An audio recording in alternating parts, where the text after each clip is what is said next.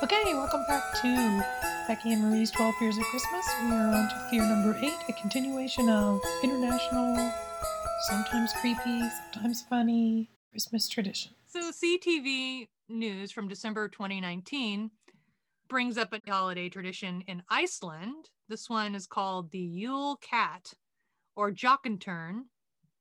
Okay. It stems from a traditional legend where a monstrous prowling black cat devours anyone who has not received new clothes as a gift by the time Christmas arrives. Naughty children who do not do their chores and in the new year do not earn their new clothes would have to face the Yule Cat. When it turns up on Christmas Eve, it will eat their dinner and then eat them. Oh, what does it matter if you eat their dinner if you're going to eat them? Well, just go ahead and eat me before I have to watch you eat my dinner. This cat is like a serial killer. He like toys with the children by eating their food first. Oh, he has to psychologically torture them. Right. Before okay. Right. I mean, you've seen a cat try to eat human food. It is torture, right? Like my cat always wants to eat bread. Sure. But the bread is like too big for him to chew. So he just ends up like licking the bread to death. That's what these kids had to watch before. So I try to make healthy food every now and then. And James is not a big fish person. And I love salmon. He likes it okay. But I made this salmon one night. It was like, it had some sort of mustard glaze. And it wasn't great. But I'm like, whatever. So James wasn't enjoying it, I could tell. And he turned to talk to me. And Walter grabbed the whole fish off of James' plate. Drug it to the ground. He loved this fish so much that my other cat, Indy, they never fight or anything. They play, but they don't have like a spat. Indy just went over to see what the commotion was, and Walter hissed at him and attacked him. He loved the fish so much. Oh my gosh, yeah. Walter. Yeah. So, anyway. Have you been to our super secret page? Have I been to I told you to go to on our website. If you subscribe, you get the password. I put a picture of Walter on there. Oh, you did? Yeah. I'm a bad pod host. Okay. I feel that I'm the Zwart Pete in this podcast relationship. Oh, you're like, what did you do now? Nothing. You're just like, you're always doing all the stuff and like, I'm always behind. Oh, that's okay. That's all right. That's okay. You're the patron saint of podcasting. Is that what it is? And I'm basically your Krampus. So you need some artwork with you as Krampus and me as whatever that fucking Pope thing was in that other picture. All right, back to this. So in Switzerland, they have something called Pierre Fautard. This is their legend. Okay. Pierre Fautard, or should I say it since it's French? Should I be like Pierre Fautard? Yeah. Was a butcher. He and his wife kidnapped, robbed, and killed wealthy children, then carved their bodies and hid them in salting barrels. St. Nicholas discovered the crime and brought the children back to life. As punishment, he forced Fautard into bondage as his eternal cannibal manservant. Goodness gracious. Yes, he follows St. Nicholas around dealing with problem children. I want an eternal cannibal manservant. I don't know. Well, who doesn't? I mean, that sounds like the pinnacle, doesn't it? Yeah. We can dare to dream. All right, we're almost through this. We're getting to the good stuff now. Apparently in Guatemala, one of their Christmas traditions, in order to rid the house of bad spirits for New Year, Guatemalans do a full house cleaning in December. So far, it's sounding pretty good. The dirt and dust is gathered from every home in each neighborhood, and they create a large pile. A devil statue is built on top of the pile of dirt and burned.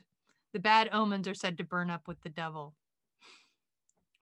We couldn't do that in this country. There's so many hoarders now, and they love their dirt. They want to keep it right in the house. All right, so in South Africa, because you know South Africa always keeps it light, they have a tradition. Right? Real lighthearted country. Yeah. Keep kids from nibbling on Santa's cookie. Parents tell their children the story of a boy named Danny.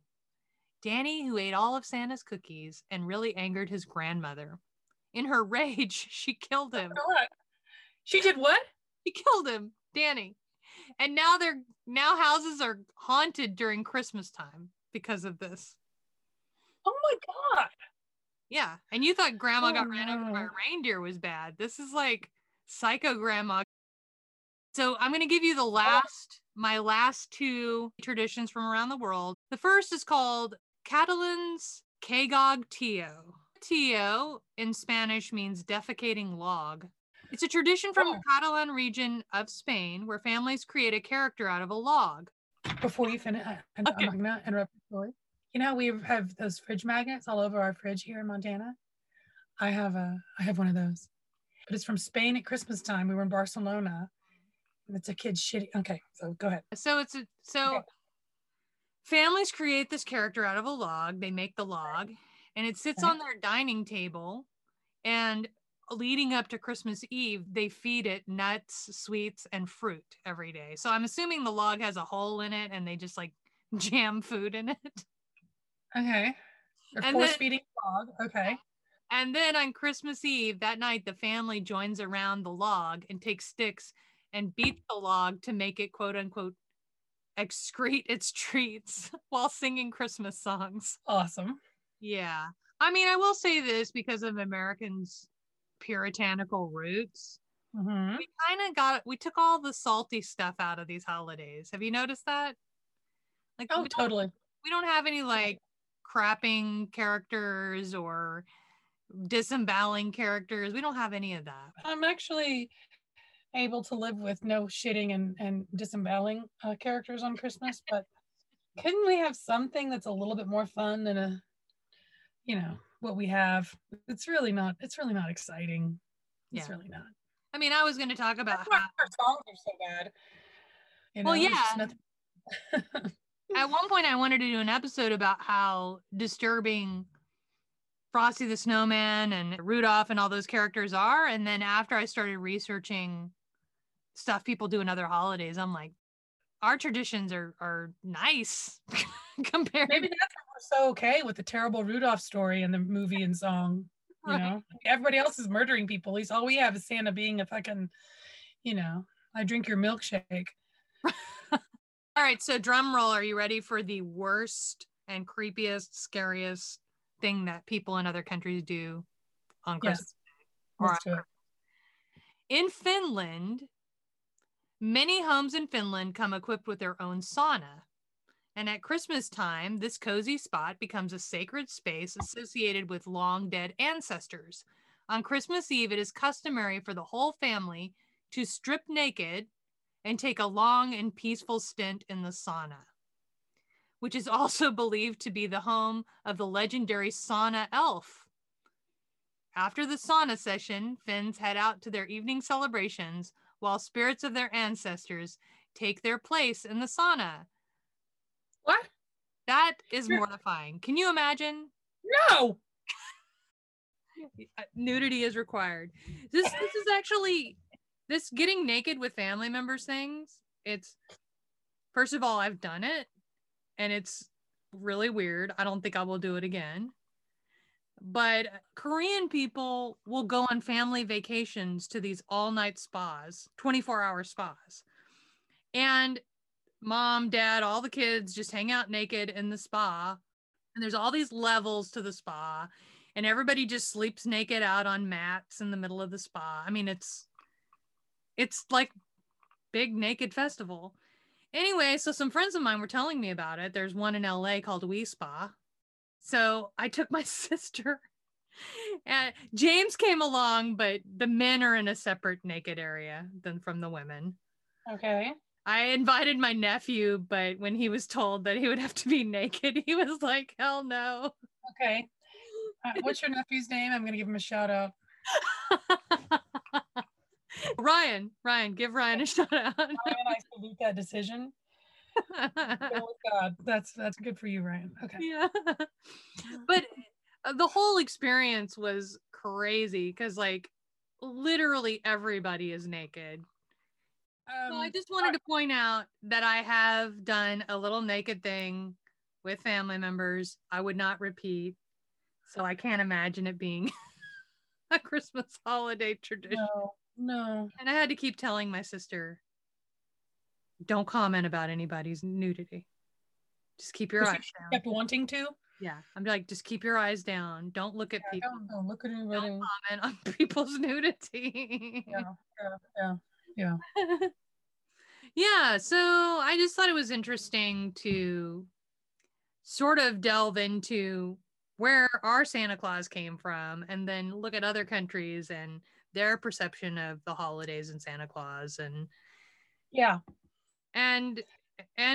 just kind of get into this idea of murdering children as a holiday tradition. Well, maybe the USA did one thing right, where we stopped murdering children and just started giving them coal in their stocking. Yeah. I think that's an evolutionary thing that happened with. I'm going to give America props on that, right? Like everyone's there's some American exceptionalism, right? We're not murdering children for the holidays. There you go. And we don't have festivals where we beat people up for the holidays. Oh, shit, or blackface. We got to talk about that sometime. Okay. Oh, wow. Can we just celebrate Festivus and call it a day? Well, so are you gonna sing us out? On the first fear of Christmas, my pot ghost gave to me. Hey y'all. So here's the deal. If you want to hear the entire 5-minute debacle that is Marie attempting to get through the first 7 fears of Christmas, you have to go to our website, fearthispodcast.com. It will be under bonus content. You click at the top. Trust me, you will want to do that. All right, back to the show. And a murderous story. Wow, we're getting really good at that. We're gonna do some synthesizing and stuff in the editing. I mean, I don't want to make Mariah Carey feel bad or anything, but I do.